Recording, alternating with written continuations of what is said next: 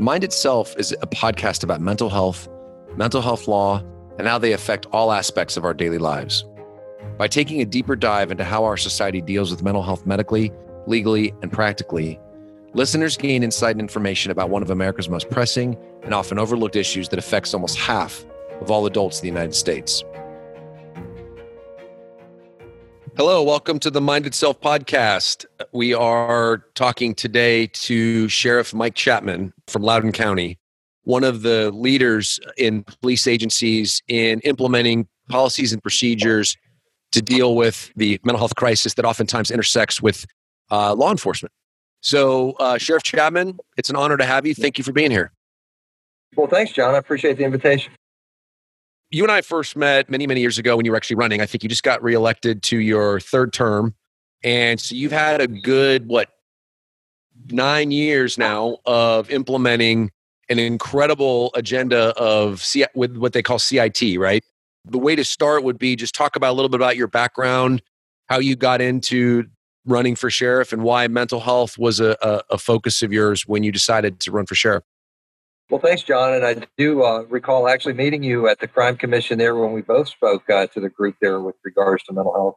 When I was in the process of actually, I believe, thinking about a run, I can tell you this: the reason that mental health became such a focus for me in my run for sheriff, and the reason that I ran, quite frankly, is I had just moved down, finished a career with the Drug Enforcement Administration. I grew up in this area in the Washington, D.C. area.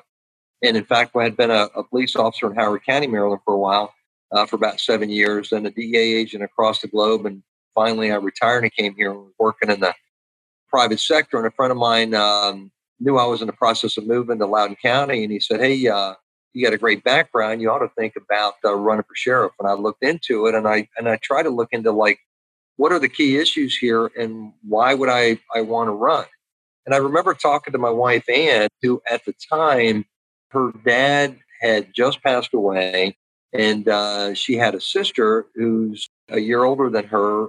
Her sister unfortunately passed away about 3 years ago, but her sister had suffered from severe schizophrenia. And in fact, I think they call it now schizoactive disorder. And what happened was when her dad had passed away, my wife really had to kind of take care of that entire situation for her sister, and making sure that she was getting the help that she needed, was getting the housing that she needed. And it was pretty rough. I mean, Montgomery County, Maryland had a pretty good program, but there were times when her sister Alice lived on the street, was living out of trash cans, all the things that come along with severe mental illness. So I remember all the effort that Ann was going through, and she became familiar with the National Alliance on Mental Illness, and in fact became a facilitator for that, and then was being exposed, obviously, to other folks as part of a facilitator of all the different issues that they were going through. And I remember her saying to me, and we kind of looked in to see what was going on in Loudoun County. Quite frankly, there was nothing. There was nothing going on in Loudoun County. There was no program. There was nobody really got any extra training in this. And she said, hey, look, if you win this sheriff thing, you got to make mental health one of your priorities. Well, this was kind of early on, and I was thinking, well, I got a long way to go to become sheriff. And I said, so of course I will.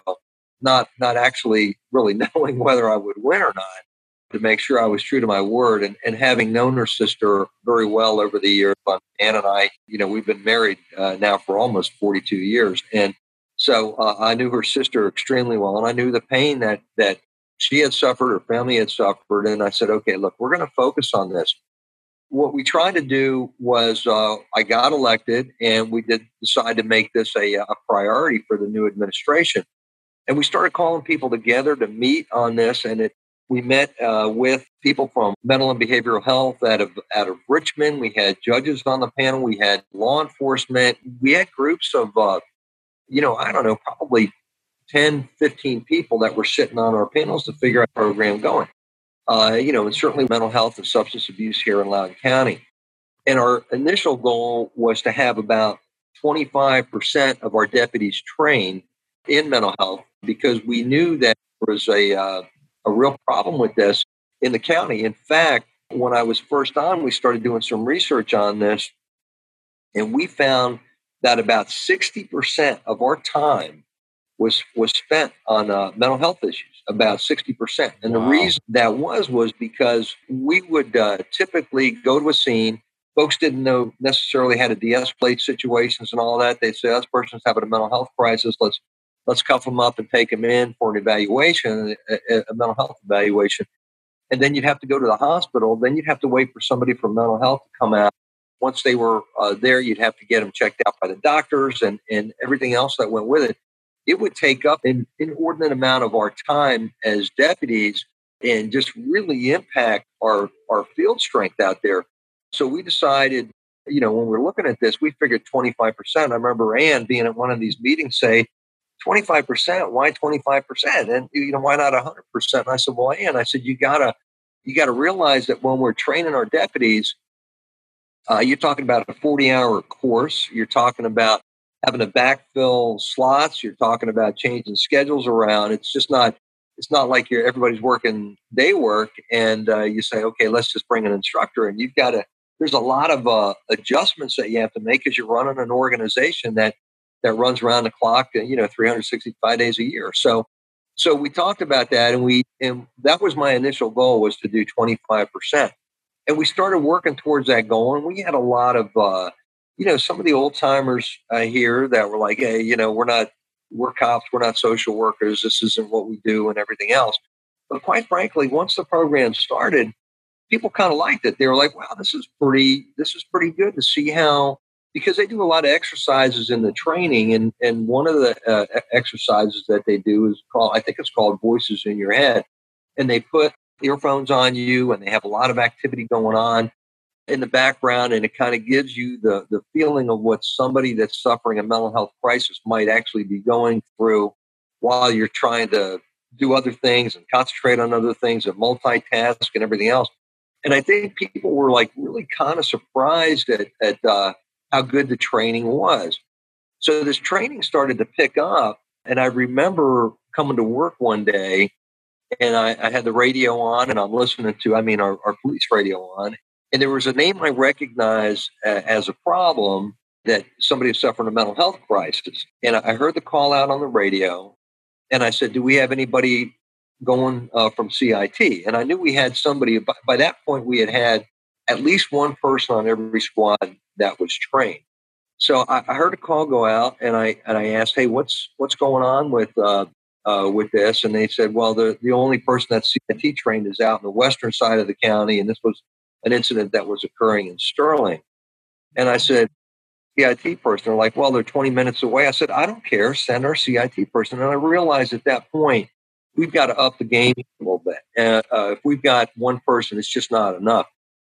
So we decided that we wanted to train everybody. And as of about 3 years ago, unless you're just brand new on the job, everybody that's on the job, we're 100% CIT trained, our deputies and our dispatchers and our deputies that work the adult detention center as well. So everybody in our agency is CIT trained.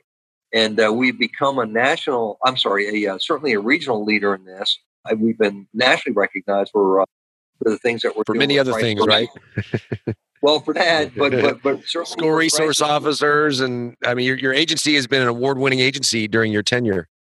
We have, and we just finished an accreditation just yesterday, and we get these done every 4 years from VALEPSI, which is Virginia, a group that does these accreditations throughout Virginia, and not a single finding. In fact, one of the inspectors commented. She said, "Hey, look," she goes, "Nobody's perfect, but your agency is about as close to perfect as I've ever seen." And one of the other assessors commented that I've never seen an agency where the employees are so happy. They enjoy their job. They're liking what they do. So it's been very, very good. And I think a lot of it is getting through, and John, some of the troubles and turmoil that I've gone through as an elected official, but the benefit about being an elected official in charge of the sheriff's office is that you don't have a lot of bureaucracy telling you what you can and can't do. As an elected official, I'm elected basically, if for lack of a better term, top cop here in Loudoun County.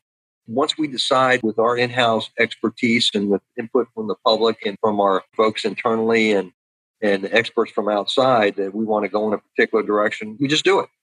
Hey, we want a conference, we do it. And that's cut through so much red tape And I can guarantee you, if I was a police chief trying to get 100% of my officers trained, I'd still be in the process of negotiating. Okay, can we get overtime for this week and that week and all? We just made it happen. And now we become such a leader that we are the regional trainer when it comes to CIT. And in fact, we actually added to that. We have advanced CIT, and this has to do with our work over there with the Paxton House in Leesburg and the Arc of Loudon, and the work that we do with them because of we also want to be able to recognize not only mental health issues but mental disabilities. And what I mean by mental disabilities is that might be obstacles. For example, maybe Alzheimer's, maybe autism. We want them to recognize a particular behavior, and it might not be that somebody is resisting arrest. It might be because they're not really understanding your commands. They're not really grasping what's going on. So it's been a great program. We've gotten a lot of support. We're doing very well with this, and we're happy with the way it's gone. And we're always looking for ways to improve and make sure that we're getting the word out. We're quite happy with the way it's turned out. Well, I love the fact that you started with the premise that you're going to help your deputies empathize with what this person's going through and how you use the example of the earphones, Voices in the Head, the program. One of the things that I've noticed, after nearly 20 years in practice doing a little bit of criminal law, not my primary focus, but a lot of criminal cases involving mental health, is Loudon deputies recognize and oftentimes will avoid bringing charges or avoid arrests because they recognize mental health issues and mental disabilities so readily. I always look at the criminal justice system as we're all in it together, but when you have law enforcement and defense attorneys and the Commonwealth's attorney, as we call it in Virginia, working together to divert from the criminal process, the incredible amount of taxpayer dollars saved, the incredible amount of health of the possible defendant, everything that you accomplish is really quite amazing. I really commend you for that. Let me ask you, just because I was so fascinated with CIT training, give us another couple examples of some of the things your deputies went through when they were going through CIT training. It's interesting. Even our Commonwealth attorney here went through it, I think, about a year and a half ago. But I can tell you this, the instructors, we have in-house instructors, we have instructors from mental health, we have instructors from the Commonwealth attorney's office. And we got a pretty good mix of folks that are part of it. And when these folks go through it, there are like practical applications that happen there towards the end of the training, the last couple of days. And I think it really breaks down the barriers in the law enforcement. And I mean, law enforcement has certainly gone through a metamorphosis over the years in the way that we handle things. I think about when I was first a cop. I mean, I was hired in probably before you were born, John, in 1978. I was a cop in Howard County, Maryland. President Carter was still present there. And I remember as a cop, we had a gun, we had a radio, and we had a baton, for lack of a better term, nightstick. And that was it. That's all you had. Basically, you kind of had to make things work with kind of very limited resources there. A lot of what you do, the most important tool that you have is actually what's between your ears there, and it's your brain. And I think the key thing here is the training gets people to think in terms that they would have never thought of before, and it just kind of opens that aperture as to what's going on, what may be going on in somebody else's head, and it's not just, hey, you just don't reach for your baton and take somebody down or grab those handcuffs and boom, take them away. And so I think what I've seen with the deputies, it really does change an entire mindset. It's interesting, as you know, John, we have an online complaint and compliment corner. We listen to our citizens, and just about every day, I'll get a couple of these, sometimes several in a day, compliments and complaints. And I'm happy to report that we get about 4 compliments for every complaint. And the most frequent compliment that I get, because I see everyone that comes in, because we always make sure we put a copy in the file of our deputies, and we make sure that we notify the folks that made the compliment that we got the compliment, thanking them for the compliment. We're at about a 4-to-1 ratio because we did an assessment on this. We took a snapshot of a few months of a couple periods of time to see what our ratios were, and so it's holding steady at about 4-to-1. Compliments over complaints. Complaints are usually pretty minor. It's kind of like, hey, somebody's parking illegally on my street, and we're going we go out, write a warning or a ticket or something. But the compliments are good. And the most frequent compliment I get is about the professionalism of our deputies and their ability to de-escalate. So it's actually been a change in a mindset. And believe me, and as you know, you've seen what I've gone through here with trying to change a culture in law enforcement. It's brutal. I mean, cops are pretty ingrained in their culture, and to actually advance a kind of a whole new culture that's a little bit more empathetic, maybe a little bit more sympathetic to what's going on out there, it takes some time and it takes some effort. And as a sheriff, I mean, it beat me up quite a bit. I mean, I wasn't like the old school guy. I wasn't the good old boy kind of a sheriff. I was kind of an innovator. And some of their folks, when you're talking about taking over an organization that's entrenched as a law enforcement organization is, it can be very, very difficult to make that transition for the change management. But we have, and I would say that, so I've noticed, is it's not an anomaly now for somebody to handle a situation like that. It's almost become so routine that it's expected. The public expects it, which is fine because it holds our people accountable. And every time we get a complaint about somebody who's been rude or insensitive in a situation, we look right into it and we make sure that's addressed right away. So I would say that those are some of the biggest changes that I've seen, and a lot of that has to do with the training that they receive in crisis intervention. Right. You use the term innovator, and how much of a effort was it to really put in place 100% CIT training? In other words, Loudoun County has exploded demographically in terms of the number of people moving here. During your entire time as sheriff, I think it's probably been the most high growth period. And so you would have had one type of culture, as you to use your term, before you took over, and another culture now. How hard was it to implement 100% CIT training for your deputies? Initially, it was very difficult, and I remember some people calling the program Hugs for Thugs. But what we had to do was we had to get buy-in. We had to get people internally that believed that this could work. I mean, the one thing that if you're not really committed to the mission and it's just an assignment, it's not going to make a difference. So we had to find the right people, and we've been able to consistently keep the right people in those jobs, in the training, in the practical exercises and all that.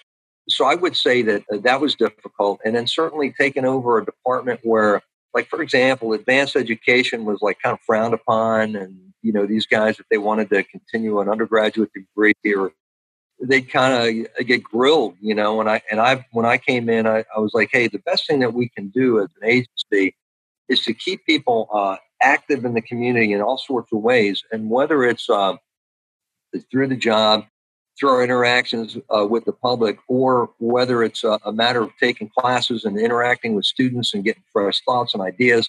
And, we may or may not agree with them. All it does is it's constantly keeping you in a learning mode. And I think that that's the key. Is I think when I look at the amount of people that have been receptive and responsive and actually really like this program, and the amount of people in this agency that have gone on to get bachelor's, master's degrees, and I think we even maybe have one or two that are working on PhDs. And I mean, these are the kinds of things that make a department really, I think, stand out for professionalism. And I think especially now when you look at what happened over the summertime with George Floyd and all the changes that have been promulgated by the different states, including the Commonwealth of Virginia. And I look at that there's about 7 or 8 things that were part of the police reform package that were passed in October here this year with the General Assembly. Their meeting, I think, started in August, and it went on for a couple of months.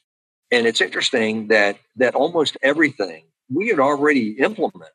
So in other words, coming in as a reformer to start with, and I think a lot of that had to do, it was very kind of good in a way that I wasn't somebody that came up through the ranks here. I came in from the outside and had a perception of law enforcement.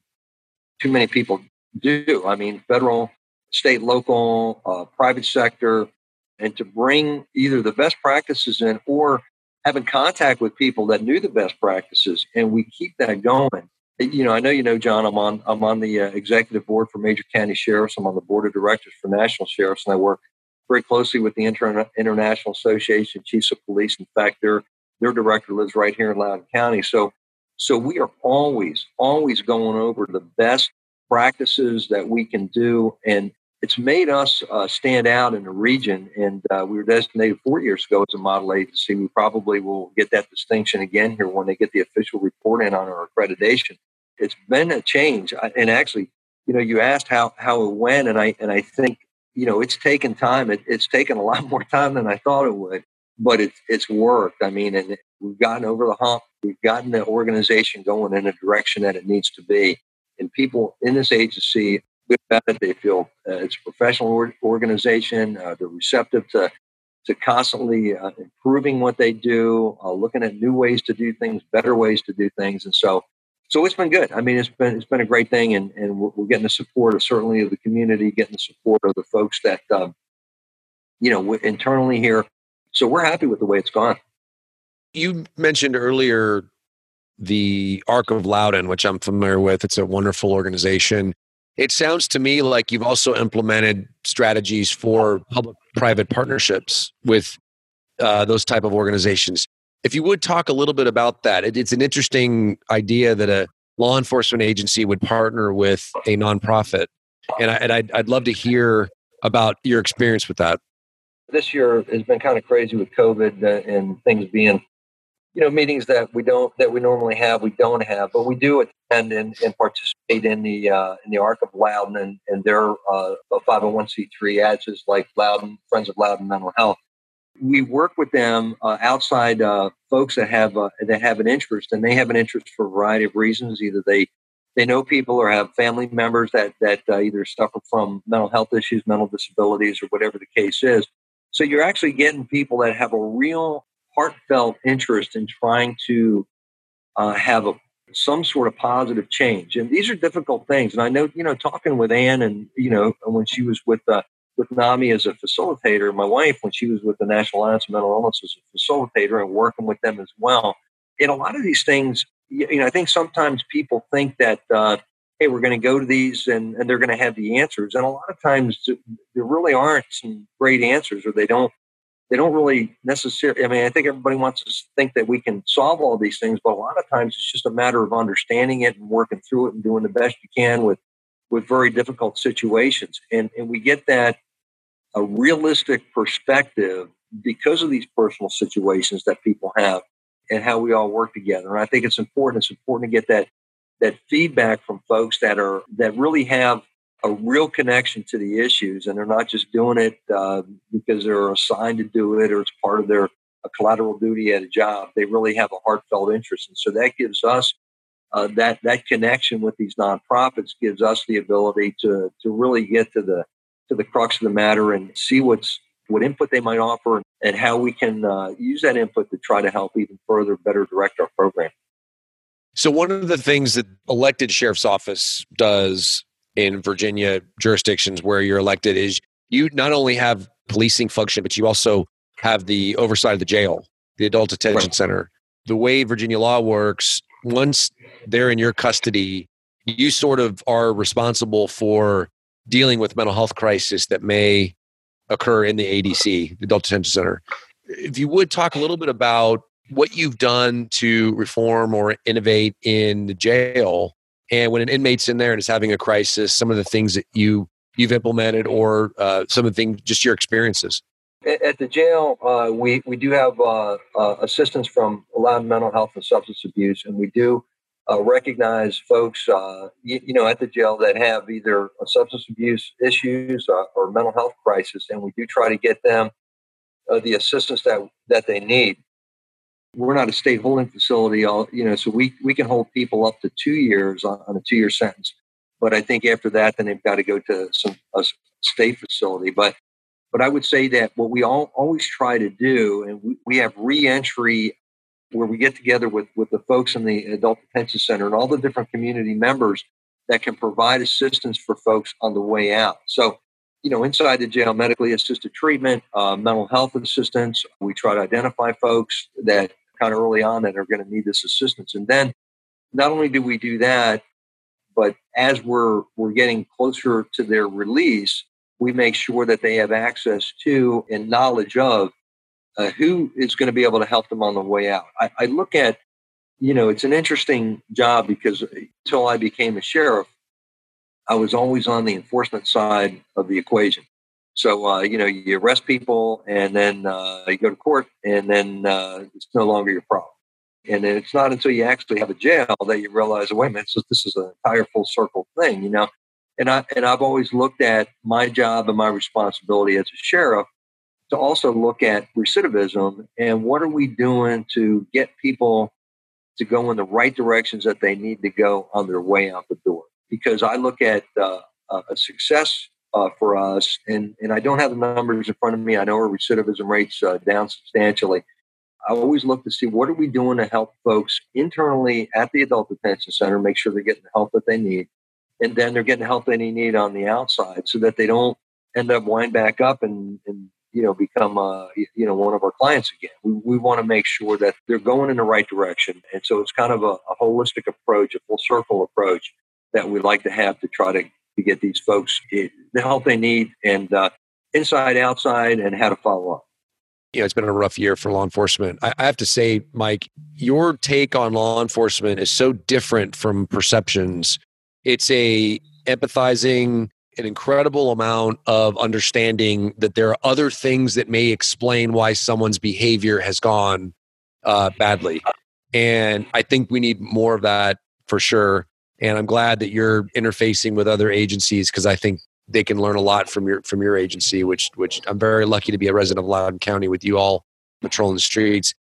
Being that you have done so much and you're an innovator, what can we expect in the future? That you are going to be implementing things on the horizon, new policies, procedures that we might find interesting? The best indicator of what you're going to do in the future is what you've done in the past. And I think we've got a good, clearly good, strong track record on this. When it comes to police reform, I was actively engaged with the Virginia Sheriff's Association to know what we need to do versus what we shouldn't do, and that so that people kind of understand where you draw the line on certain things. Because one of the things that people do tend to forget, we do so many things that are important to the community, but we also enforce the law. There is a criminal justice code out there, a rule of law, and even though we look at a variety of ways to handle situations. Sometimes we actually arrest people and they go before the court and they do go to jail for a reason because they can harm others. They're a danger to society, or they've got to pay their dues within the legal system that's dictated by our Constitution. So everything from every aspect and stay actively engaged. As a member of major counties. Tomorrow, as a matter of fact, I mean, we actually communicate with folks that are being directly with folks that are looking to get presidential appointments and what they're doing, what they bring to the table, and they get to hear what our take is on certain things and what our concerns are as part of a broader law enforcement. But I would say that when you look at the future, we're going to continue to evaluate what's going on. We're way ahead of the game when it comes to police reform and where we're at and the professionalism that we do. And we're always looking ways to constantly improve. And that's why, I plan to stay a member, board members of these organizations. I plan to stay very connected with the Virginia Sheriff's Association. I'm on several boards with Virginia Sheriff's Association, one of which is reform, the other drug legalization and that sort of thing.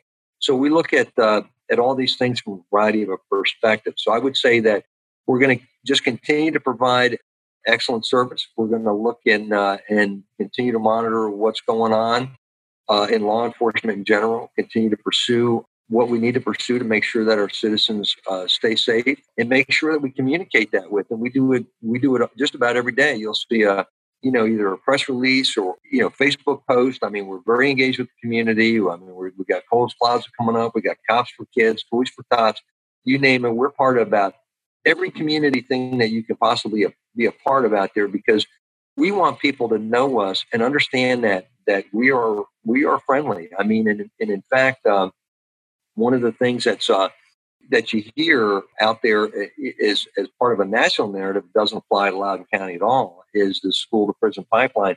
I think we've got 90 something schools. We've got 25 school resource officers in middle and high schools. And then we've got school resource officers that cover our elementary schools. Our school program is fantastic, and this notion that there's a school to prison pipeline, at least in Loudoun County, doesn't exist. Everybody's been home because of COVID. But the year before, we arrested 2 people out of 84,000 students. And I would say that those are hands-on arrests, not through a petition, but hands-on arrests.